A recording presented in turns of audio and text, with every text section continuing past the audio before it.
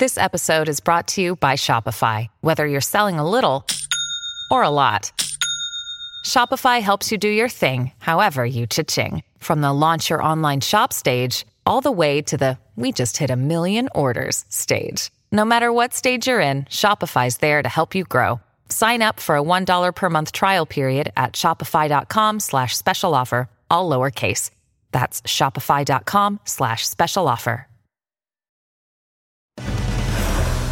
Should the U.S. now be saying don't trust but verify? The lead starts right now. The Russian government claims it is starting a troop drawdown, but does one quick Russian government video constitute sufficient proof? What the White House is now saying about Vladimir Putin's plans to possibly invade Ukraine. Plus, coming soon, new CDC guidance on masking. But is it too little, too late, as states and cities are continuing to do their own thing? And a shocking surprise. An eagle-eyed police officer looks under the stairs of a home only to find a little girl who's been missing for 2 years.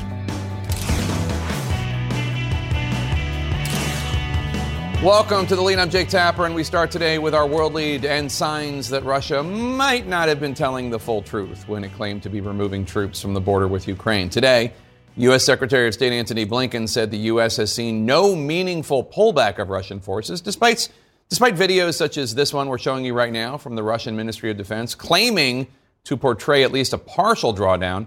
And a Ukrainian intelligence report obtained exclusively by CNN shows the Russian troop buildup is still continuing, though the intelligence report does note that Ukraine does not believe the current level of Russian forces is enough to effectively stage a full invasion of that country. As CNN's Phil Mattingly reports for us now, members of the Biden administration today talked with allies around the globe as they all look and pray for signs Russia is serious about de-escalation.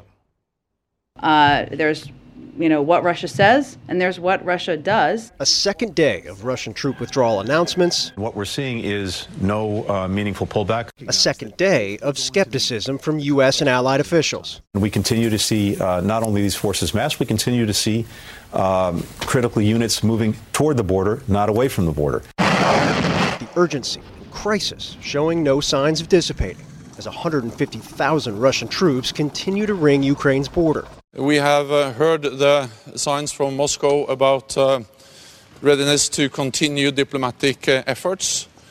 But so far, we have not seen any de-escalation on the ground. Defense Secretary Lloyd Austin in Brussels for a meeting of allied defense ministers. President Biden spoke by phone with German Chancellor Olaf Scholz. The door continues to be open to diplomacy. It is moving forward diplomatic conversations on many channels. That call coming one day after Scholz met with Russian President Vladimir Putin, a meeting closely watched by U.S. officials looking for any clear signal of Putin's intentions after days of mixed messages. But as the Russian Ministry of Defense released unverified video to back their drawdown claims, U.S. officials remain on a state of high alert. One day after President Biden's most detailed remarks on the crisis to date. An invasion remains distinctly possible. Remarks that drew rare praise from congressional Republicans. There was much in the president's remarks that I appreciated. For Biden, who served as the point man for President Barack Obama during the last Russian incursion into Ukraine, a deeply personal issue, officials tell CNN, and one he's been intensely engaged in for weeks. We do not stand for freedom. Where it is at risk today will surely pay a steeper price tomorrow. But as Ukraine observed a day of unity, on a day it was rumored that Russian forces planned to attack, a decision to relocate the CIA station in Kyiv, just the latest move, underscoring sustained and palpable U.S. concern. We're in the window where we believe an attack could come at any time. And Jake, with U.S. officials still waiting for any verified information about troop withdrawals, they are also waiting for any signals on the diplomatic side of things. Russia still has not responded in writing to U.S. security proposals that were sent a few weeks ago. The expectation is those could come in the next couple of days, but so far, nothing, Jake. All right, Phil Mattingly at the White House for us. Thank you so much. Let's go to our team on the ground in Ukraine. CNN's Clarissa Ward is in the capital of Kyiv, and CNN's Alex Marquardt is in the key port city of Mariupol. Alex, Ukrainian President Volodymyr Zelensky visited Mariupol today. What did he have to say? Yeah, Jake, he was on a tour for this Day of Unity. He started up north and then he came down south. He visited a National Guard base. He thanked National Guard troops for their service. He handed out medals. He was accompanied by a number of European diplomats. And he went on to Sorry, Jake. This Day of Unity came about, remember, because he had made this sarcastic comment a couple days ago, saying that he didn't believe that this attack would happen today on Wednesday the 16th. So why not have this day of national unity? And today he told the troops that they were ready to fight, that no matter what would happen on the 16th, 17th, or 18th, no matter what, they were ready to defend Ukraine. Take a listen. We are not intimidated by any predictions of war, any people, enemies, or any dates, because we will defend ourselves. Whether it is February 16th, 17th, in March, April, or September or December, it's not important. What's important is this is year 2022, not 2014. We've become much stronger. And that is a point that we have heard repeatedly from Ukrainians, that over the course of the past 8 years, they have become much stronger, not just because they've been getting this influx of weapons from the West, but they have experience. They have been fighting about 15 miles away from here against Russia-backed forces for the past 8 years. They have seen Crimea seized from them. And this is also why, Jake, when you ask Ukrainians whether they are afraid, why they are not panicking, they say this is something that we have been living with for 8 long years. And so this is something that is not necessarily weighing on their mind. Jake? All right, Clarissa, tell us about this Ukrainian intelligence report, which CNN obtained exclusively. It downplays the ability of the Russian military to stage a full-blown invasion. But I have to ask, is it not just as likely that Russia could stage a smaller invasion, seizing a smaller part of land? Yeah, so what's interesting about this report, Jake, is that it forms the same conclusion as the U.S. in terms of the number of Russian troops around this country, 148,000. It puts it at, Biden had said yesterday, it was roughly 150,000. But it draws a starkly different conclusion on the matter of whether that would be sufficient to launch an all-out invasion. Of course, as you mentioned, there are many possible permutations here. It doesn't have to be an all-out invasion. It could be a land corridor trying to link Russia to Crimea. That would actually go right through the city where Alex is currently standing in Mariupol. But I think what you're seeing here is that the Ukrainian leadership really wants to try to reframe this crisis a little bit, because for them, the issue and the threat and the destabilizing factor here is not just the potential possibility of an all-out invasion, but what is already happening right now.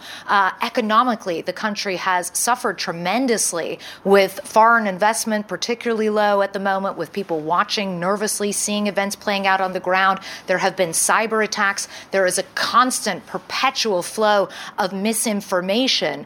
And so, as Alex was saying, the leadership here is used to living in the shadow of Russian aggression. It's used to being, the victim of a number of different threats. And I think the feeling is that the longer the exclusive focus is on this threat of all-out invasion, the easier it is to forget the pervasive actions that are already ongoing and which are already having a detrimental effect on this country, Jake. And Alex, CNN has just obtained new satellite images showing construction projects in Belarus right near the Ukrainian border, and these could be used potentially by Russia in a possible invasion, right? This just adds, Jake, to the doubt over what Russia is saying about pulling their troops back. What we are seeing and what we are being told from sources and from satellite imagery is that virtually overnight, this pontoon bridge appeared over a key river in southern Belarus. It's a pontoon bridge that would allow forces, vehicles to get across. It is another indication that they are continuing to build infrastructure like bridges, like hospitals. Jake, I was speaking with a spokesperson for President Zelensky earlier today. He said they are seeing these troop movements, but it's far too early to tell what exactly they mean. Are they drawing down? Are they not? The Ukrainians have seen the Russians draw down before, only to see them build back up again. And this bridge in Belarus, which we should remind our viewers, is just to the north of Ukraine. being just 4 miles away from that border would only facilitate the ability of Russian forces to quickly cross that border and head into Ukraine, the capital Kyiv being just a short drive from the border with Belarus. Jake. All right, Clarissa Ward in Kyiv, Ukraine, Alex Marquardt in Mariupol, Ukraine. Thanks to both of you joining us now in studio to discuss Beth Sanner, the former Deputy Director of National Intelligence from 2019 until September 2021. Beth, thanks so much for being here. Appreciate it. So what do you think about this Ukrainian intelligence report asserting that Russia doesn't have the manpower at 150,000 for a full-scale invasion? I think that Clarissa just laid out this dilemma, right? There are three options on the table right now: invasion, diplomacy, and something in between. No peace, no war. And we're seeing kind of all of those play out. So I'm not sure that the numbers really matter, because what's happening right now is we're seeing this middle strategy, this pressure on Ukraine. But all options are on the table. And as the NATO Secretary General said today, more troops are coming in. So, are they going to be at 175 or 178 or whatever? Eventually, they probably will be. But there are lots of permutations on the table. So, former National Security Advisor and UN Ambassador John Bolton said something similar yesterday. He does not think a full-scale invasion is the most likely outcome. Instead, a smaller invasion. Take a listen. I think it's more likely Putin will slice up Ukraine, take more of the eastern part, take the northern shore of the Black Sea and the port of Odessa and landlock Ukraine. It won't be a full-out invasion. And then people will say, the risk is people will say, is that all there is? That's not so bad. And the sanctions will not be as sweeping as Biden has promised. What do you think? Well, I think the big picture here is that Putin does not want an independent Ukraine. He wants a subservient Ukraine. So there are different ways of going about that. I actually think that just taking a slice off the Donbass is maybe not as likely, because it doesn't solve the core problem of Ukraine and Ukrainians wanting to anchor themselves in the West. So I think that we could see this drag out for a little while, the diplomatic option, trying to get different angles of getting that subservient Ukraine. The Minsk agreement is all about that. Mm-hmm. So can he, by doing a small invasion, cause the Ukrainian government to collapse and put a puppet in? That's how that scenario would play out. So it's possible. I am of the mind that probably a direct invasion in the next few days is less likely, as he's pushing this diplomatic angle. And we saw the Chinese Foreign Ministry come out today and say, you got to negotiate. Minsk. So Russia says it's removing some troops from the Ukrainian border. U.S. and European officials say there are no signs this is actually happening yet. Surely Putin knows that the West can confirm whether or not he's telling the truth. Maybe it's naive to even ask, but what does he have to gain by just lying about these things? Putin is a person who lives in a world of disinformation, and there are different audiences. Right now, what I'm seeing a lot of is the discourse in Russia, which is completely controlled by state TV, is building up this narrative of, the Russians are the good guys, we want peace, we don't intend to invade, and in fact, it's Zelensky that is, threatening genocide. You have Russia TV people crying on television saying that genocide is going to happen, we need to invade. So I think it's part of this building Putin up, looking like a statesman, and he's saying, well, I'm still pulling out. It's too soon for you to make that judgment. All right, Beth Sanner, thank you so much for your insights. We really appreciate it. Weapons you can see and weapons you cannot. Ukraine is now trying to determine who was behind the largest cyber attack in that country's history. Then, a staircase shocker, how police found a little girl who'd been missing for 2 years right under their feet, literally. Stay with us. Sticking with the world lead, today officials in Ukraine telling CNN that yesterday's cyber attack was the largest ever in that country's history. The attack temporarily blocking online access to Ukraine's defense ministry, as well as to two prominent banks. Those websites are now back up. Despite Russia's history with these kinds of attacks, Ukraine says it is too early to tell who was definitely responsible. CNN anchor Aaron Burnett is live in Lviv in western Ukraine for us. And Aaron, today the Ukrainian military released new footage of their own Air Force drills at bases near you, as locals there say they're also getting ready in case Russia invades. Yeah, I mean, the Ukrainian military now, Jake, trying to counter with their own video, right, of putting out that they're getting ready. As you know, yesterday we spoke to a bunch of men who are very, very adept with guns, who are training to be, guerrillas and a militia. Today we went to a recruitment center. It was a day of unity here, hastily called to be sure, but a day of unity to see what was happening at the recruiting center. And so we saw a couple of men signing up. And what's interesting is a new law here, Jake, passed on January 1st for national resistance. So they are now, just since January 1st, trying to create 25 additional new brigades to basically protect local cities and towns, right, in the event of street warfare, essentially. And they're just starting now, right? So these people are just joining. They're certainly not trained. Gives you a sense of sort of the upward slope that there is to go. But spoke to one man, Taras Ichchik, who joined in November and is now basically taking on building the 103rd Brigade here in the Lviv region. And I just wanted to give you a sense so you understand sort of the passion that they bring to this, how much they care about defending their homes and their streets. Here he is. We built our brigade very fast because it's very hard times now. People need to protect their homes. They need to fight with Russian aggression. I understood that I'm not ready for this. And what can I do to be ready, actually? And this was my decision. Because it's helped me to sleep in the night. Jake, that's what we've heard from all the young men that we've spoken to. By the way, he said the recruits are anywhere between the ages of 18 and 57 of people who are joining. We saw a former veteran come in, had to be in his 20s, but had already fought in Crimea. Coming in, it is this palpable feeling that they don't feel they're ready, but that they are going to be ready, and that they are willing to fight literally on their streets. And you just hear that again and again from every single person that you meet here. It's a pretty consistent feeling of a resistance that will be very, very firm. Erin Burnett in Western Ukraine for us. Thank you so much. Be sure to watch more of Erin this evening as she anchors Out Front from Ukraine. That's at 7 p.m.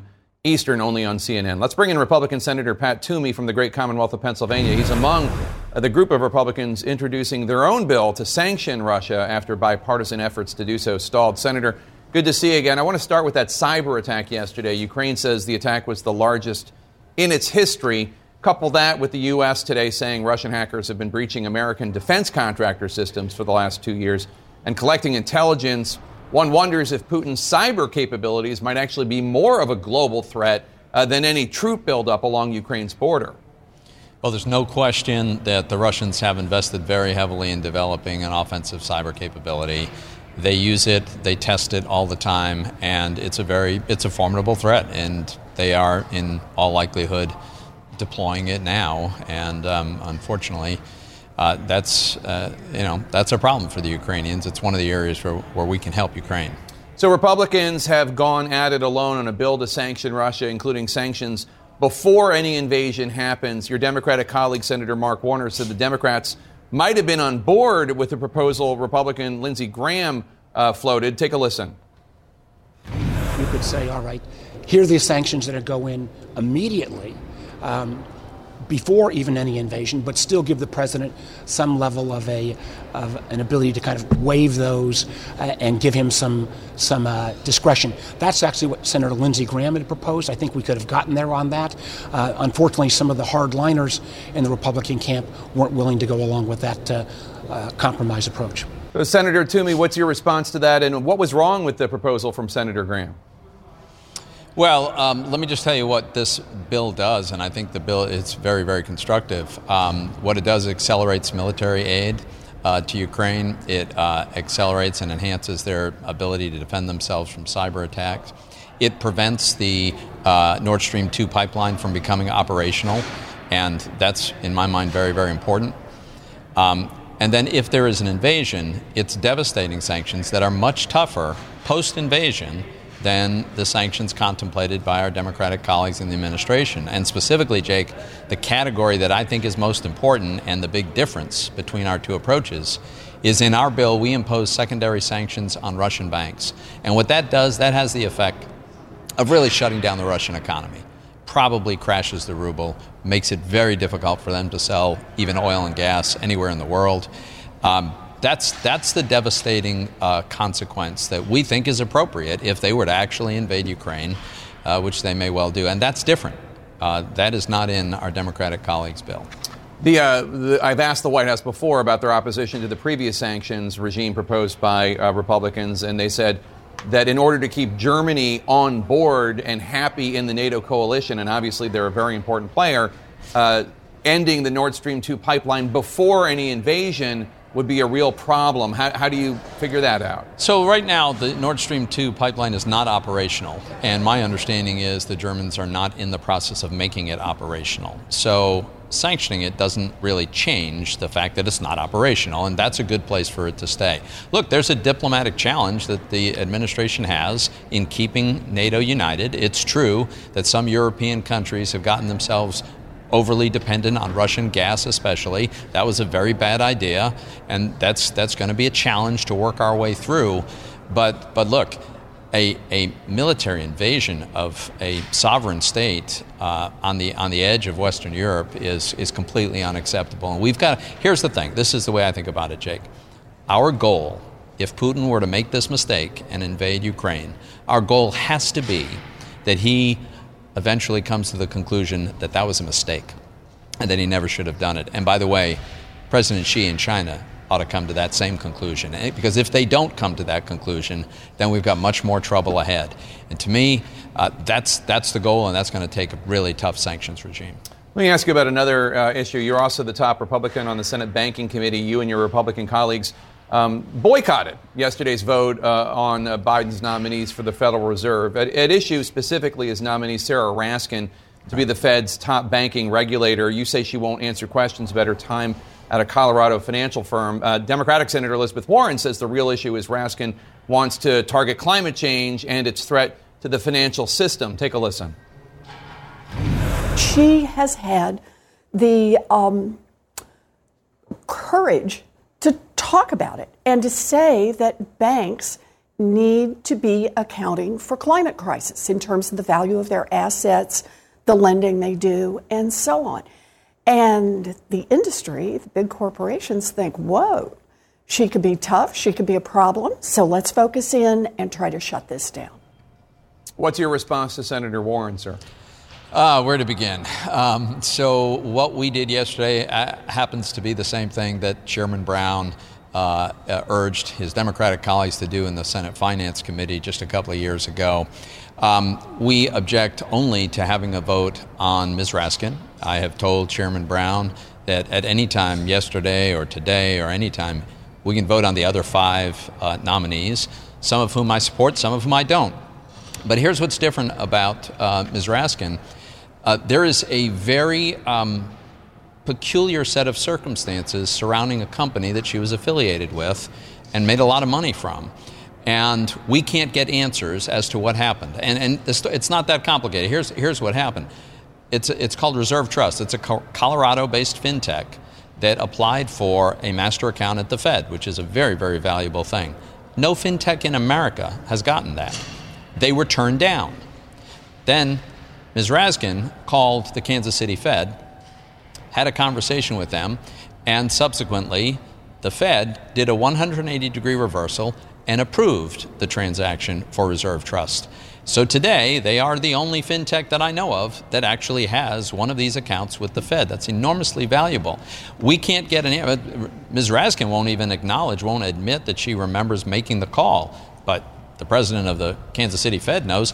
And I just want to know that this happened in an appropriate fashion. And every fintech in America that would like to get a master account deserves to know how did they manage to do this? And by the way, the very, very superficial explanation given by the Kansas City Fed was directly contradicted by the folks at the banking regulators in Colorado, whom she invoked. So there's a lot going on here that nobody wants to tell us what really happened, and the American people have a right to know. Republican Senator Pat Toomey from the great Commonwealth of Pennsylvania, thank you so much for your time, sir. Good to see you as always. Thanks for having me, Jake. The January 6th committee could soon get a closer look at just what was happening inside Trump's White House while rioters attacked the Capitol. That's next. Turning to our politics lead right now, one of the great unknowns of the deadly January 6th insurrection is what then President Trump was up to at the White House, and with whom was he meeting? Now, White House visitor logs from that day could lead the January 6th House Committee to an answer. The head of the National Archives says the records will be in the hands of the committee in just 15 days. CNN's Paula Reed joins us now. Paula, how much detail is usually in these White House logs? Well, the logs contain information from people who have made appointments to visit the White House. So if you don't have a pass, a permanent pass to be wandering around that complex, you have to submit your personal details. You also have to submit information about who are you meeting with, what day, what time, and the location down to the specific room. And today, the Biden White House counsel notes that in terms of this kind of information, the Biden administration releases these details, with few exceptions, on a monthly basis, which is part of why they believe these have to be shared with the committee. But there are some limits on exactly what this will reveal. For example, if you are scheduled, if you have an appointment to meet with the chief of staff, you go into his or her office, and then you wander down the hall and end up in the Oval Office talking with the president. Well, that's not going to be reflected in the logs because that's not the detail that you submitted up front. There's also limits on how much information we get about who's in the residence. Both the Obama and Biden administrations have really limited information that they've released about any personal guests who went to the residence. So this will give the committee some additional details, but it's not going to give them the full picture of everyone who was in and out of the White House that day. All right. That's something everybody wants to know. Paula Reed, thank you so much. Mask mandates are being ripped away across the country. So why is the CDC still waiting to issue updated guidance? That's next.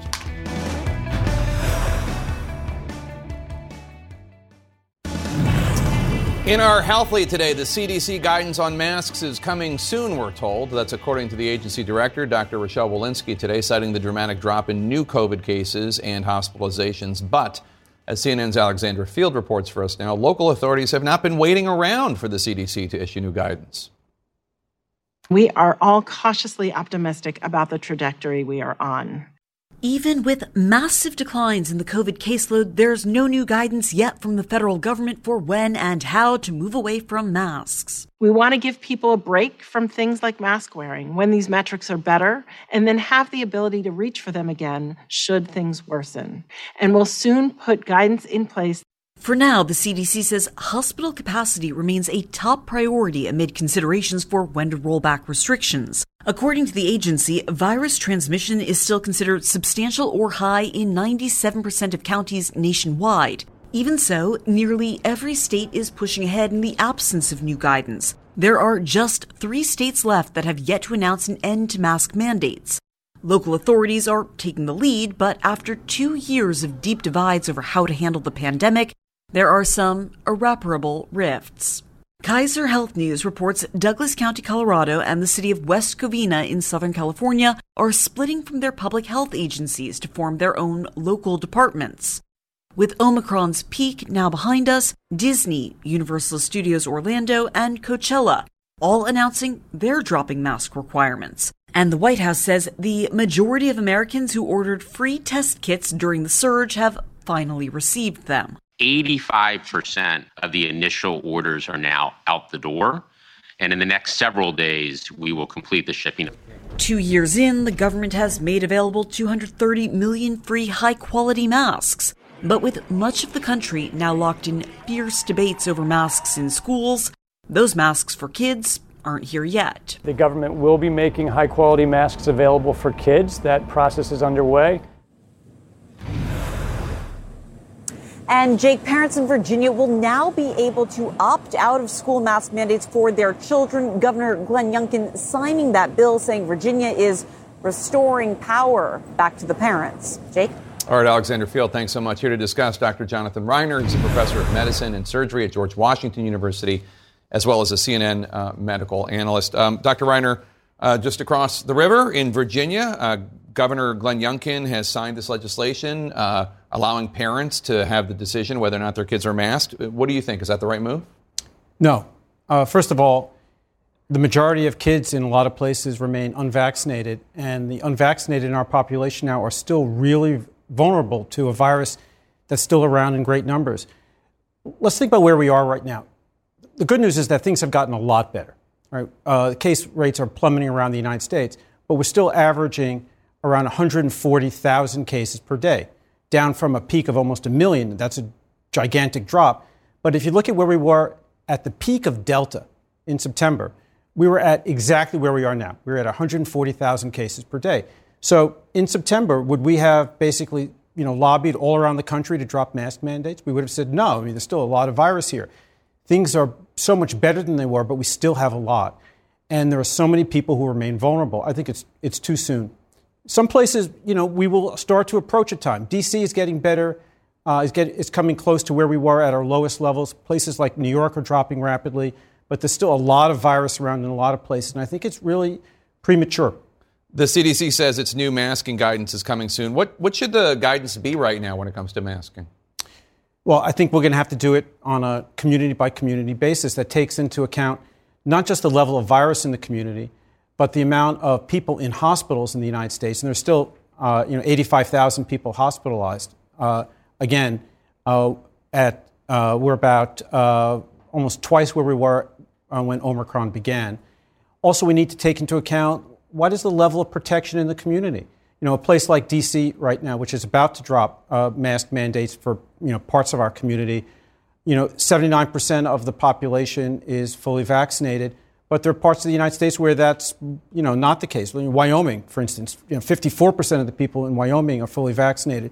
So there are a lot of variables to keep track of when we're trying to understand when it's safe to drop masking. Mm. And also, when we drop masking, we're telling the most vulnerable in our population sort of that you're on your own. And I'm uncomfortable with that message. When Youngkin drops mask mandates or allows parents to opt out of mask mandates in Virginia, what he's telling the parent of a child with either severe asthma or brittle diabetes or a kid who's recovering from leukemia that they're on their own.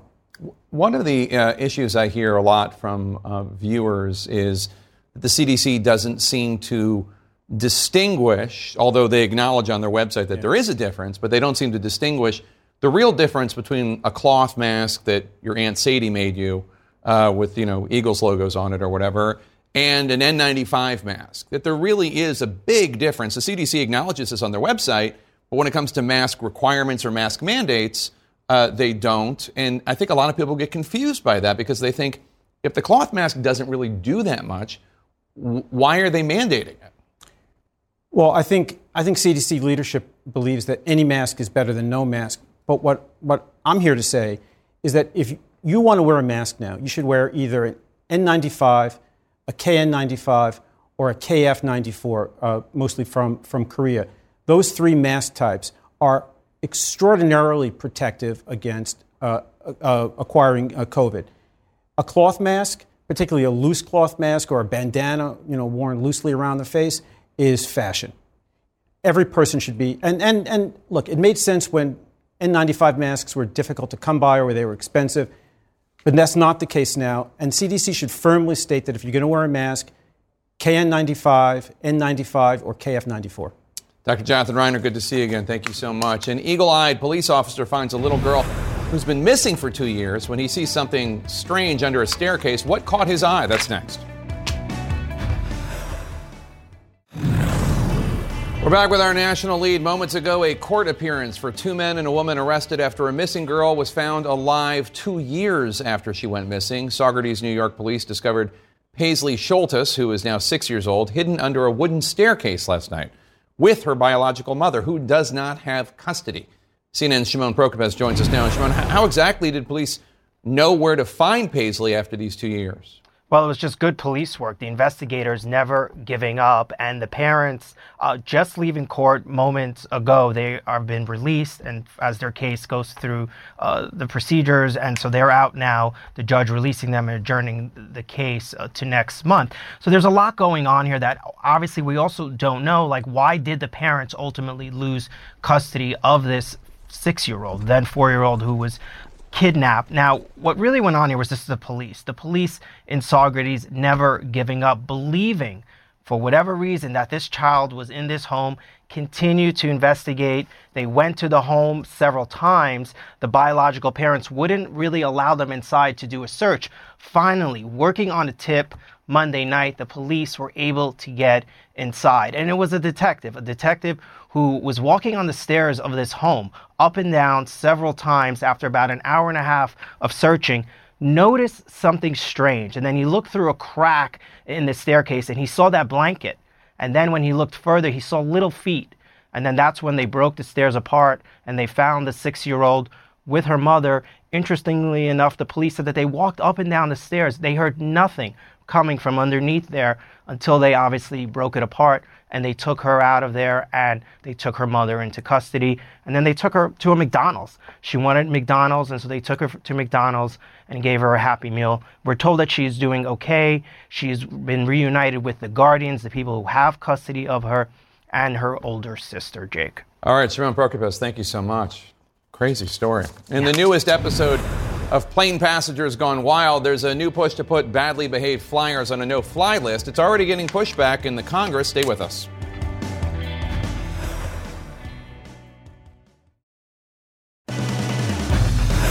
Welcome to The Lead. I'm Jake Tapper. This hour, battling drug overdose deaths by letting users use. We're taking a closer look into a controversial program aimed at lowering overdoses in our series, United States of Addiction. Plus, do you remember your driver's license number from decades ago? Well, neither do I. But questions like that are leading to massive voter confusion and rejected ballots and applications, the result of a new Republican-led election reform law in one of the biggest states in the country. And leading this hour, what's real and what's not on the Ukraine-Russian border. The Kremlin claiming some forces are pulling back, while Ukraine and the West say the exact opposite is happening. Let's get straight to CNN's Matthew Chance in Kyiv. Matthew, President Biden said there are more than 150,000 Russian troops around Ukraine right now, but Ukrainian officials believe that is not enough for a full-scale invasion?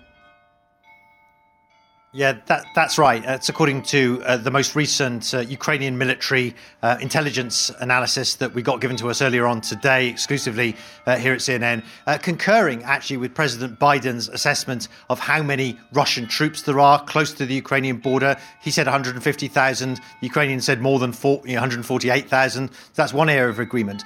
But the Ukrainian intelligence assessment did deviate from the US side by saying, look, we don't think, and I'm paraphrasing it here, we don't think that that level of forces is sufficient to be able to commit to a big, large-scale sort of armed invasion of Ukraine. Doesn't mean they can't do a smaller one, of course, and doesn't mean they wouldn't try it with a force that the Ukrainians assess not to be big enough. But nevertheless, that was what the assessment said. They don't think that there are enough Russian forces there at the moment to stage a full-scale invasion, which is what the United States, of course, has been warning about. Now, what the Ukrainians are saying is what they're more concerned about is internal destabilization inside of Ukraine, the Russians using economic levers, energy as a weapon, and of course cyber attacks to destabilize Ukraine as a way of getting their point across. Jake. And Matt, CNN has obtained new satellite images that shows road construction and a new bridge in Belarus right near the Ukrainian border. What are sources saying about this new construction? Yeah, this is reporting coming to CNN saying that there have been satellite images, and we've seen these images, of course, of what appears to be a temporary or a pontoon bridge that sprung up in the past couple of weeks over the Pripyat River, which is a big, long river, about 400 miles or so long, that runs largely through Belarus, just a short distance from the Ukrainian border. And that bridge has sprung up in an area where there are Russian and Belarusian tanks and other armour and forces that have been concentrated, raising the possibility that it could be, if you're looking for evidence that the Russians are poised to come into Ukraine, something of course they deny their planning, then that's a bridge they could use. I think there are other bridges across the Pripyat River as well. But I think what it does is this very interesting thing. It's like with all of these exercises and all these maneuvers we've seen from Russia, it leaves us in no doubt about the capability of Russian forces. They can build bridges. They can assemble their forces in the region close to Ukraine's border. But it doesn't tell us very much, unfortunately, about what Vladimir Putin intends to do at the 59th minute and the 11th hour. Jake. All right, Matthew Chance in Kyiv, Ukraine. Thank you so much. East of Kyiv and about 25 miles from the border with Russia, CNN's Sam Kiley has been speaking to Ukrainians in Kharkiv about how they feel about a possible Russian invasion on a day that the Ukrainian president has marked a national day of unity.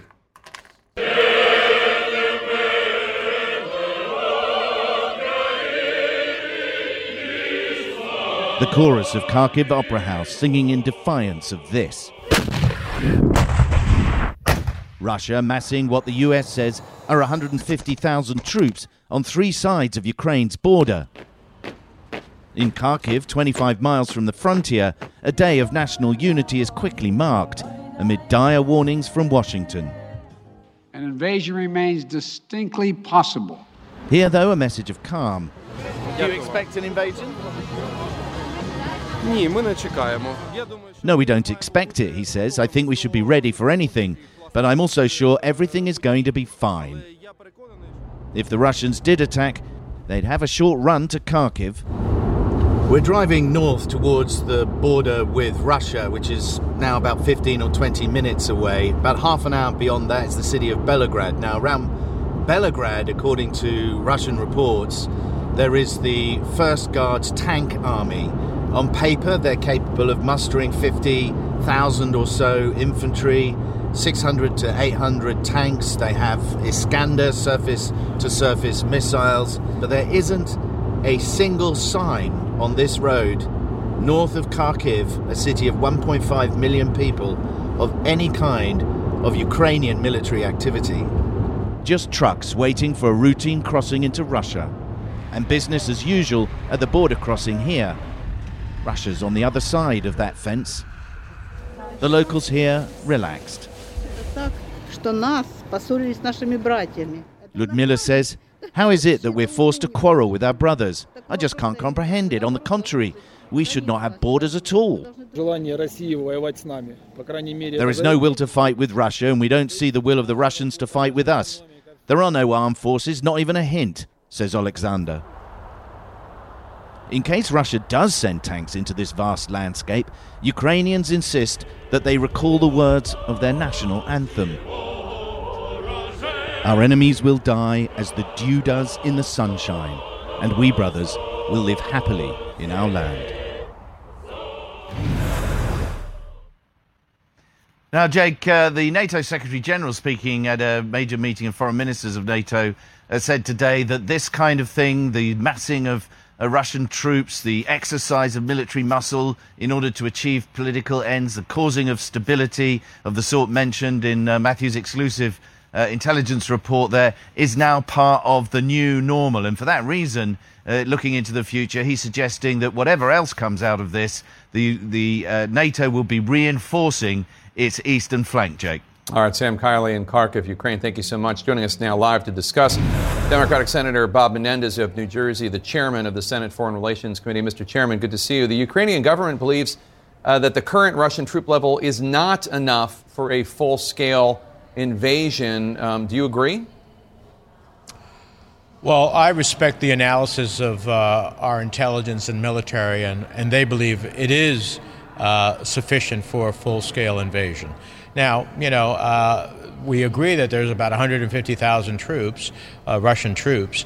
At the end of the day, I think that can cause, surrounded by three sides, the Ukraine being, I think that can cause an enormous consequence to Ukraine if Putin decides to invade.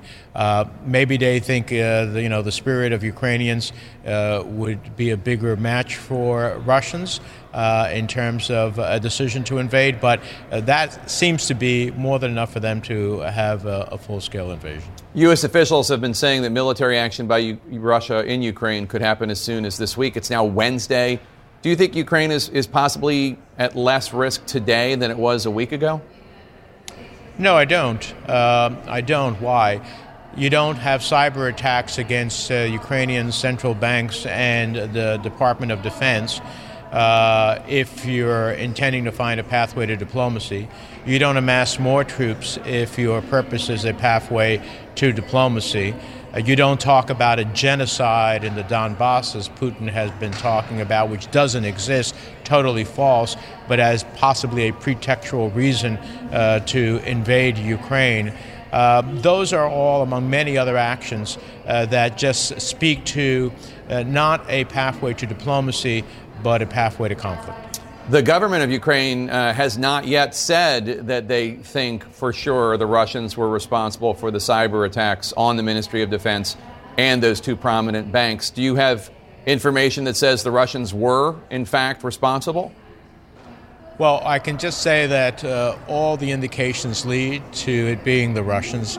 And, it just is common sense at this point that is part of the modus operandi of Russia. It finds destabilizing ways before it might very well create an attack. And we're going to know, Jake, because these maneuvers that have been taking place, that supposedly were maneuvers that they do annually, including with Belarus, are supposed to end on Sunday. So if it ends on Sunday, then we would expect significant withdrawals of Russian troops from the area because the maneuvers are over.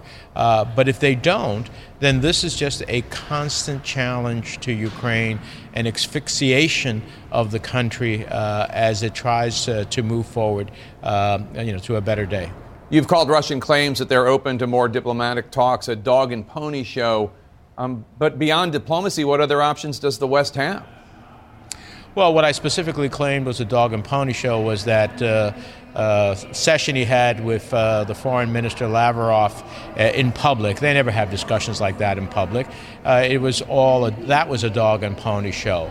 Look, I hope that the intense diplomacy that is being waged by the United States and our allies, the very clear message that President Biden put out there that NATO and the United States are not a threat to Russia, and that there is a diplomatic pathway forward, and the threats of crushing sanctions on the Russian economy and people, as well as the lethal ability of the Ukrainian army today, much different than in 2014, is ultimately making Putin recalculate and finding a diplomatic pathway.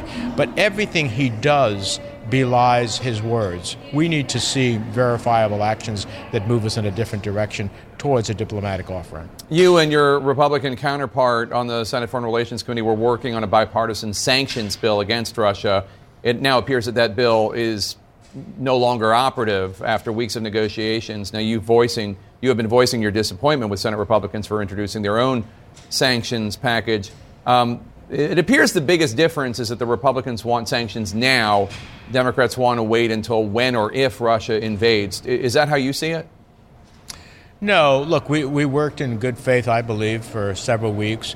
When Senator McConnell, the Republican leader last week, said, I don't really think we need a sanctions package because the president has all the authorities he needs. It puts sort of like, some cold water on the effort. And then, I offered some more opportunities to move in Republicans' directions, in addition to everything I had already accepted, to a bill that I call the mother of all sanctions in the first place. And yet it's still, first of all, they didn't respond to that. Then they dropped their own bill. So I regret that we haven't achieved it. I'm glad that both the Democratic and Republican leaders, along with the 10 National Security Committee's chair and ranking members, put out a strong bipartisan statement yesterday. Senator Shaheen and Senator Portman are working on one that I support and will co-sponsor for the Senate as a whole to express themselves in support of Ukraine. And the one thing that should be clear, Jake, is that we're all in agreement on two major things. Number one, we support Ukraine unequivocally. And support means both lethal and non-lethal. And number two, we all believe that there must be swift and punishing sanctions against Putin if he invades Ukraine. On that, there is consensus. Maybe the details of how you do that is another question. In the last hour, I spoke with your colleague, Republican Senator Pat Toomey of Pennsylvania. He says his bill, their sanctions bill, comes down harder in Russia. Take a listen. The big difference between our two approaches is in our bill, we impose secondary sanctions on Russian banks. And what that does, that has the effect of really shutting down the Russian economy. Probably crashes the ruble, makes it very difficult for them to sell even oil and gas anywhere in the world.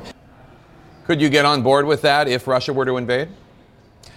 Well, my legislation had removal from SWIFT, which was the sanctions that brought Iran to the negotiating table, and I think is far more powerful than secondary sanctions. And secondly, What SWIFT doesn't do, removing Russia from the SWIFT system, is break the alliance with Europe. Secondary sanctions on a series of European companies and financial institutions breaks the alliance, and we need an alliance to have multilateral sanctions on Russia and Putin if he makes the mistake of invading. Senate Foreign Relations Committee Chairman Bob Menendez in New Jersey, thank you so much, sir. Appreciate it. Just across the Ukrainian border, American forces are getting ready. CNN is there as more U.S. troops land in Poland. And then, should passengers who assault flight attendants or refuse to wear masks on board, should they be put on a no-fly list? That debate is ahead. Staying with the world lead, the U.S. has opened what it calls a welcome center near Poland's border with Ukraine to help Americans crossing that border get away from a possible Russian invasion of Ukraine. And as those American citizens arrive in Poland, so are U.S. forces, with more large military planes landing today, packed with service members, heavy equipment, and trucks. CNN's Nick Payton Walsh is in Poland as the U.S. military makes its presence known. They don't really want you to see this, but it's hard to hide. These are US troops landing near the Polish border with Ukraine. High-end Black Hawks, C-17 cargo planes, dozens in the past days. Media haven't been given official access, but they're pretty hard to miss. Trucks, pallets, signs. These 82nd Airborne from Fort Bragg are not here, an hour's drive from Ukraine, just overnight. They even came this day with a Cessna light aircraft, which seems to be innocently carrying top brass who get onto a nearby helicopter. Moscow may point to these scenes as NATO massing troops on Ukraine's border, but these are here with the approval of Poland, a NATO member. In a standoff that's all about messaging, these American troops are about ensuring US allies feel their presence. The unit we saw decamped to a nearby conference centre. They're here just in case, to help stranded Americans in Ukraine if the need arises. These sort of movements in NATO war games and drills have been practised for years. They don't really want us to see this, the larger base where they are. Are the Americans over here? This is their main base, yes? We can't talk about it. I understand. Can we talk to somebody about this? Or? No. They walk right by us. Come on, don't be afraid. It's all right. And the size of the operation, these are a lot of tents over a wide area, is both what you might expect to support that many soldiers, but also something that is almost definitely not for show, and betrays a lot of readiness, even if you hope they all stay bored and cold under canvas in the weeks ahead. The border with Ukraine, an hour away, is normally busy. But Sasha is on his way back in, as his visa has run out. Ukraine is my country. I have to stay, he says. Yes, in the army, if needs be, but no running away. At another crossing, Ukrainians returning are pretty blunt. He won't get as far as Kiev. We won't let him, one says. We'll raise a resistance, fight him in the woods. It'll be like Stalin. His own people will kill him. Bravado running hot, far, far away from a front line that is still mostly cold. Now, Jake, it's important to point out the Polish side of the Polish-Ukrainian border behind me here is quiet. No signs of anyone fleeing the conflict that hasn't started yet. In fact, we've seen mostly Ukrainians headed back. The vehicle checkpoint over there, very busy, even at night here. But the scenes we saw earlier today, so many US troops coming here into Poland, so close to a country that some signs suggest could be in severe danger in the weeks ahead, is remarkable to see. NATO's drilled this. They've practiced these sort of movements around Europe's east for years, but it's remarkable to see this happening, what seems like because of a real, actual, possible, imminent threat. Jake? All right, Nick Payton Walsh in Poland for us. Thank you so much. Appreciate it. The condition of an American detained in Russia may be deteriorating quickly. Today, the spokesman for the U.S. Embassy in Moscow tweeted, quote, "In December, Trevor Reed had prolonged exposure to another prisoner with active tuberculosis. Trevor now reports he's coughing up blood and has not received medical care for it. Russia, give Trevor proper medical treatment. Better yet, release him," unquote. A Reed family spokesman says the 30-year-old has complained of chest pain, and Russian authorities have refused medical care. Reed of course, is a former U.S. Marine who was arrested in Moscow in 2019. He was sentenced to 9 years in prison after a Russian judge said that he endangered the life and health of the arresting officers. Reed has said he was drunk and does not remember the incident. He's one of 2 former Marines detained in Russia right now. Paul Whelan is also behind bars in a separate prison. Biden's National Security Advisor Jake Sullivan told me Sunday the U.S. is actively trying to bring both men home, and the Russians have been willing to engage in those discussions. 3 tries. That's how many attempts it took for one woman to vote in Texas after the state passed a new restrictive voting law, and she is hardly alone. Stay with us.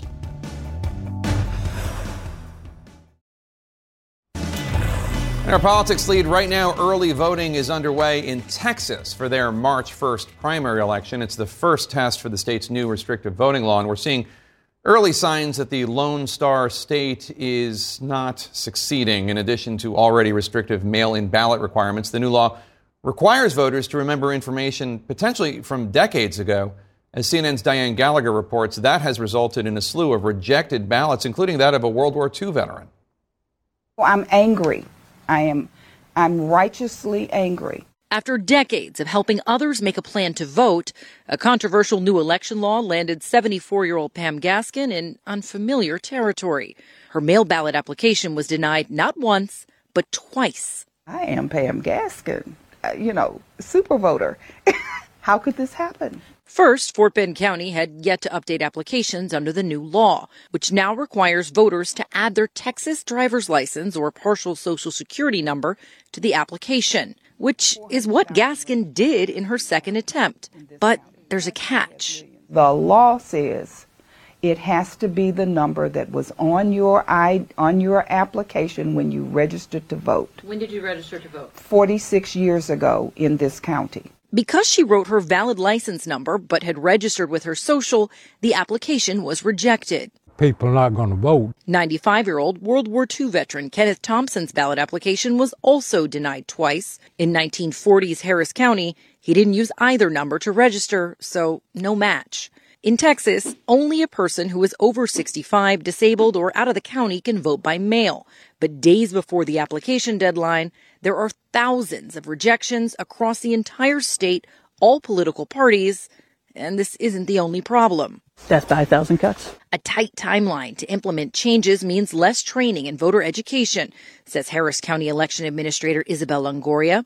14% of mail ballot applications there have been rejected over ID issues so far. We're still getting emails on all these tweaks in the laws. What we're leading to now is a higher than usual, almost double, rejection of mail ballot applications. But now the actual ballots are also being flagged and returned across the state, nearly 40% so far in Harris County, overwhelmingly due to the new ID requirements, which voters need to write again in a space under the flap on the external ballot return envelope. There's so much confusion, she's doubled staffing at phone banks. We got 8,000 calls in January alone, 5,000 of which were about mail ballot voting. Texas is one of 19 states that passed restrictive voting legislation in 2021. Now let's make this final. But before Governor Greg Abbott signed Senate Bill 1 into law late last year, activists warned lawmakers about potential snares like ID match and complicated envelopes. The challenges that we're seeing now are a feature of SB 1 of the voting law, not a bug.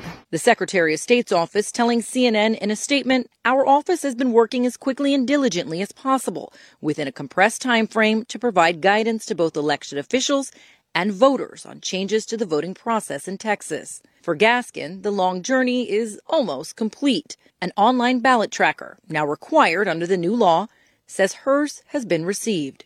28 days, 3 attempts, success. What worries me is that everybody is not as tenacious as I am. They're not going to stick with it.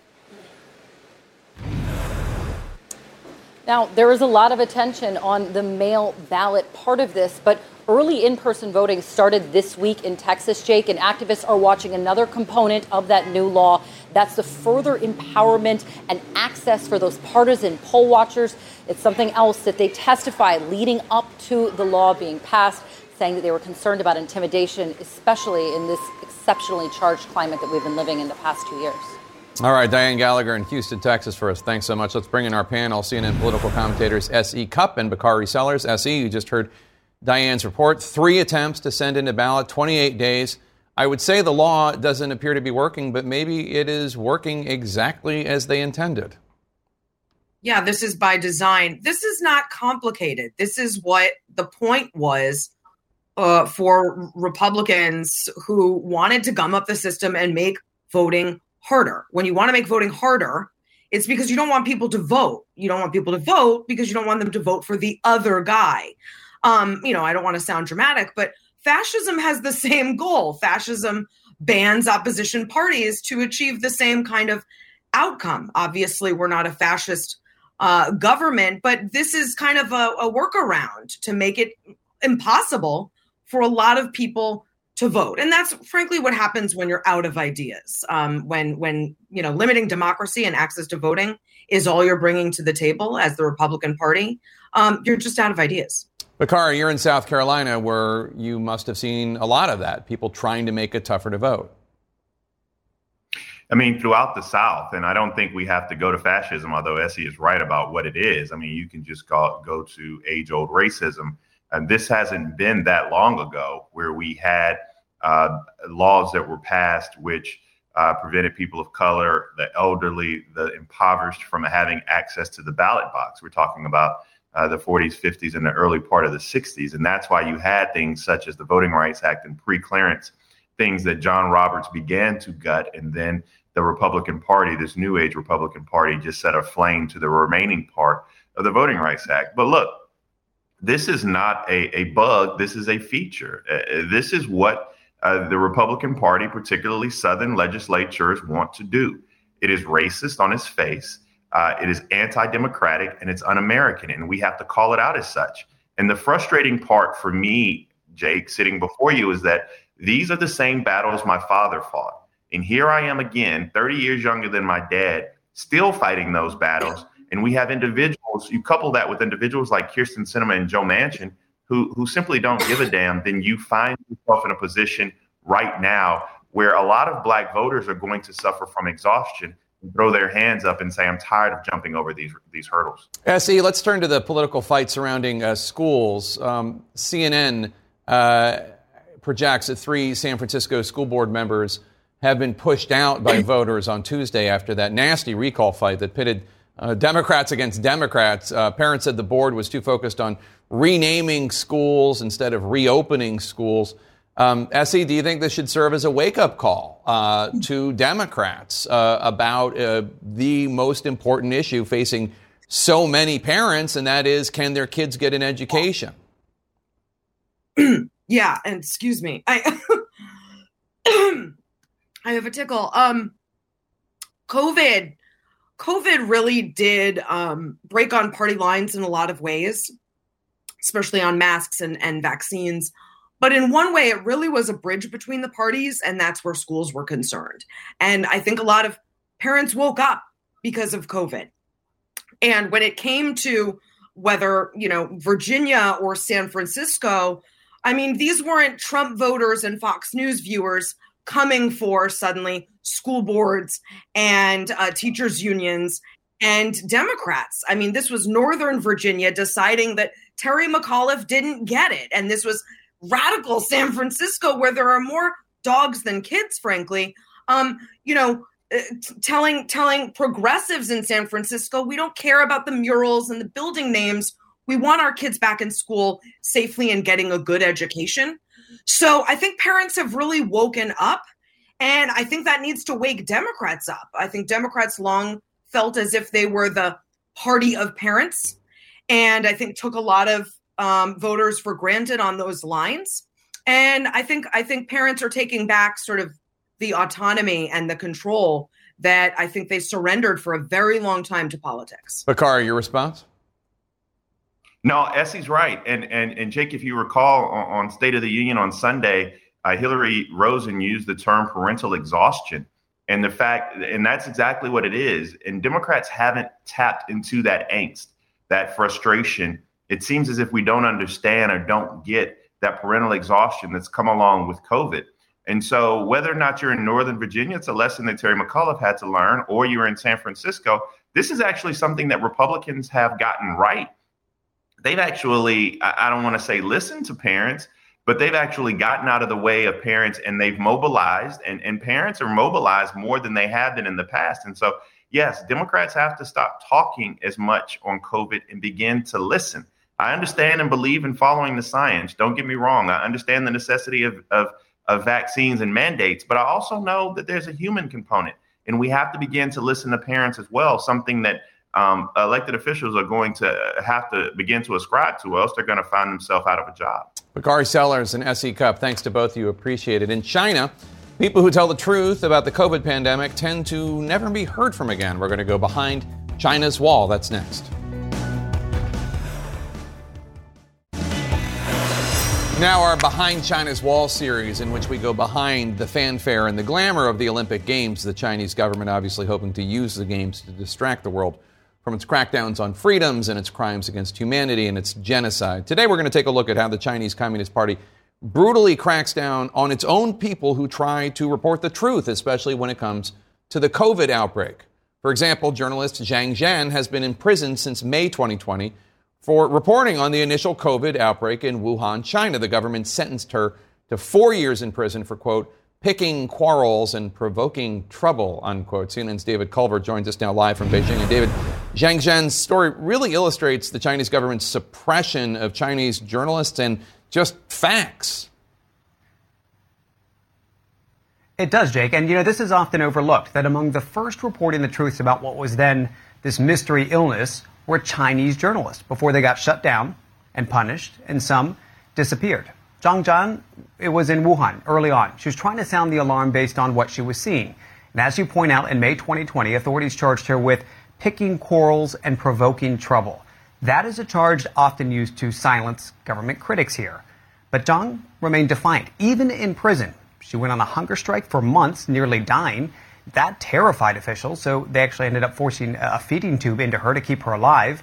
Now, my team's been in touch with Zhang's lawyer. Her mom was able to briefly video chat with her in late January and says she appears to be in better health. She's eating again, slowly gaining some strength. She's also now starting to walk by herself again. But that tells you just how close to death she came. Zhang Zhan is by no means an isolated case. The Chinese government has targeted a number of citizen journalists who tried to document and uncover the reality of the pandemic. We can show you some of them here. Some were detained, some punished, some simply disappeared. And we're not only talking about journalists. Healthcare workers also tried to sound the alarm. Healthcare workers like Dr. Li Wenliang. He was among one of the first to warn people about the virus. He got in trouble with police, and Jake, he eventually died from the virus. And David, it's not only cracking down on whistleblowers, right? There's a coordinated government propaganda campaign about COVID underway. Tell us about that. Yeah, so it's coordinated. It's also relentless. And it's this propaganda push that is still ongoing. On top of silencing the whistleblowers, the Chinese government also creating this surge of conspiracy theories. The apparent goal is to deflect blame on the virus origins and sow doubt, baselessly alleging at times that the virus is an imported threat that started elsewhere, like the U.S. Now, this is all part of this effort to reclaim the narrative of the pandemic, especially as China prepared to host the Winter Games, something that are incredibly important to them. And the COVID containment measures that we've seen being put in place, they further allowed the central government here to keep physical control of things, too. We've covered the endless lockdowns, the arbitrary quarantine, the strict contact tracing. Effective in stopping the spread of the virus, sure, but the central government is using state media here to press the continued need for these strict measures. And we can show you a recent snapshot of Chinese state media headlines. They continue, Jake, to point this bleak and horrifying picture of COVID situations overseas in places like the U.S. All of that allows them to justify their actions right here at home, Jake. David Culver with the latest installment of Behind China's Wall. Thank you so much. Appreciate it. Do you know someone who has refused to wear a mask on a plane or started throwing punches or started attacking flight attendants? Well, if so, the Justice Department might want to hear from you. Stay with us. In our national lead today, 80 cases of violent, unruly passengers on commercial airplanes are now in the hands of the U.S. Justice Department for possible criminal prosecution. That's according to the FAA. Let's get right to CNN aviation correspondent Pete Montine. Pete, this is more than double since November? That's right, Jake. And the FAA says these are the most extreme cases that it's now referring to the Justice Department for these passengers to face possible criminal prosecution. We're talking about assaults on fellow passengers, on members of the flight crew. The FAA says in some instances, these involve cases of sexual assault. Those 43 new cases now bring that total to 80 cases referred to the Justice Department since the FAA enacted a zero-tolerance policy against unruly passengers early last year. But consider that that represents really only about 1% of the 6,480 reports by flight crews to the FAA about unruly passengers. The FAA underscores that it is a pretty high bar to clear in order to pass one of these cases onto the Justice Department, and simply not every report clears that big threshold. The FAA does note that it can only assess civil fines against unruly passengers. It does not have the power to bring criminal charges, and that's why this latest announcement is really so key, Jake. So let's talk about that, because the Justice Department's considering whether unruly passengers should be put on a no-fly list. There is a group of Republican senators who are voicing opposition to this no-fly list. Well, the issue here, Jake, is that one passenger could get banned from flying on one airline and then conceivably fly on a different airline completely unnoticed that they're involved in an unruly passenger incident. So these 8 Republican senators have now written the Attorney General, Merrick Garland, to say that a federal no-fly list, adding unruly passengers to that, would essentially equate them to terrorists, especially when so many of these cases involve the federal transportation mask mandate. That's still in place until March 18th. Sarah Nelson of the Association of Flight Attendants says this letter is simply political brinksmanship. The Department of Justice has not moved on this. It says it's still consulting with relevant agencies, Jake. Pete Montine, thank you so much. Appreciate it. Turning now to our health lead, new CDC data released today finds that the number of lethal drug overdoses in the United States has more than doubled in the past 6 years, from 52,000 overdose deaths in 2015 to nearly 105,000 last year. And that's the focus of our series, United States of Addiction, where we look at the toll of the opioid epidemic on the American people. Today, CNN's Jason Carroll takes a look at New York City's controversial safe injection sites. For Monica Diaz, every day is a struggle. She's homeless, and much of what she owns she carries with her. But she says it is the weight of her addiction that at times is too much to bear. Have you overdosed in the past? In the past, not here, but in the past I have. This is the place Diaz credits with helping her cope. It's a supervised drug consumption site, the first of 2 to open in the country. How often do you come?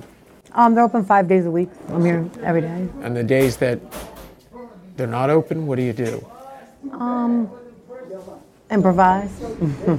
Both locations are in New York City. This one is in Harlem, the other in Washington Heights. Here, users take illegal drugs with clean supplies without risk of arrest. To be clear, they are not given illegal drugs here. It's where they use drugs already in their possession.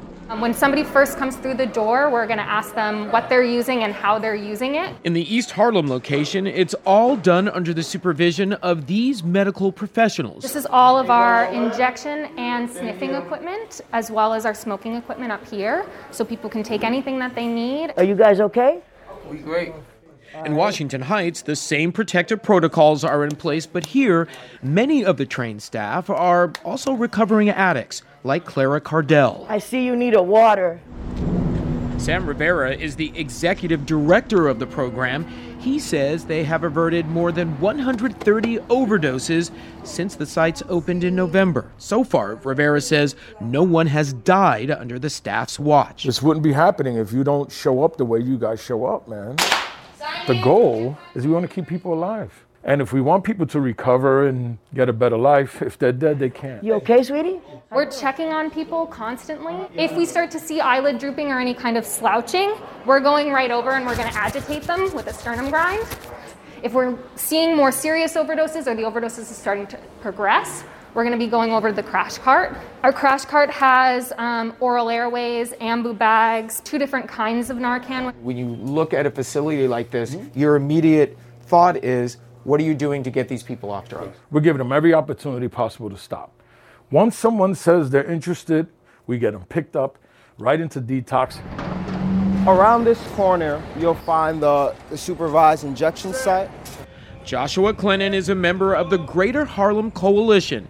His organization is concerned that the neighborhood is already too saturated with over a dozen drug-related facilities. We really need other communities to take on some of this burden. Clennon says he's not surprised an attempt to open a similar type of facility in Philadelphia failed after community backlash there. I don't want this in my neighborhood or anybody else's. These centers remain illegal under a federal law that states you cannot operate, own, or rent a space for use of illegal substances. De Blasio. But when these New York City locations opened, the city's former mayor, Bill de Blasio, penned this letter of support. City agencies stand ready to ensure a successful launch, which includes a commitment to not take enforcement action against their operation. And recently, the Department of Justice announced they're evaluating whether sites like these could be opened nationwide. Do you have concerns that the federal government will look and say, we saw what you did and we don't approve? I don't, because this is a health intervention that's working. For now, people such as Monica Diaz are glad there's a new, safer place to use. As for the day when she doesn't have to... Do you have thoughts about getting clean? Or? They seem distant, but... Okay. Yeah. And Jake, the question that people on both sides of this issue have is, what is the future of these so-called supervised injection sites? I mean, you've got New York City's current mayor who says he supports having sites like this in the city. But again, ultimately, what this all comes down to is the Department of Justice and what it ends up deciding. Jake. Thoughtful report about a very complicated issue. Jason Carroll, thank you so much. Appreciate it. We're sorry at this time your call cannot be completed as dialed. Why your cell phone might not work next week. Stay with us. And in our tech lead today, if you have an older smartphone, it might no longer work starting next week. AT&T, which owns our parent company, is shutting down its 3G network on February 22nd. And that shutdown could also mean older home security systems stop working, as well as built-in car alert systems such as OnStar. They might no longer be able to alert first responders during a crash. Now, some car companies are now offering software upgrades, and many home security companies have already switched users over to 4G and 5G networks. Follow me on Facebook, Instagram, TikTok, Twitter at Jake Tapper. You can tweet the show at The Lead CNN. If you ever miss an episode of The Lead, no worries. You can listen to The Lead wherever you get your podcasts. Our coverage now continues with Wolf Blitzer in this situation.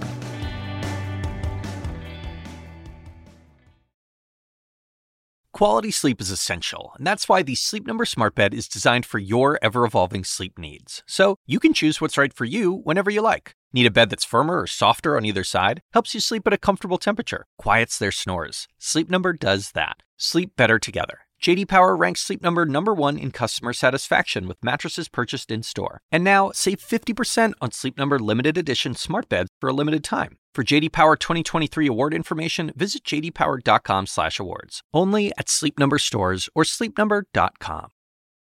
Now streaming exclusively on Max, a new CNN flash doc about the album that has Nashville talking, Call Me Country. Beyoncé and Nashville's Renaissance. Watch it at max.com/callmecountry. Max subscription required.